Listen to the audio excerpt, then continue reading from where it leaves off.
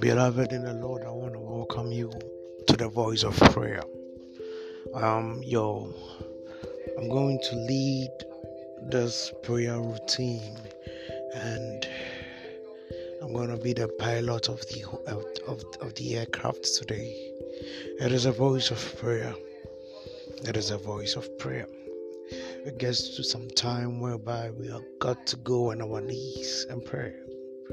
In this season, in this jurisdiction, in this generation, whereby the world is under an attack, whereby we are under attack of a virus called the COVID-19, we need to go on our knees. We need to go on our knees. In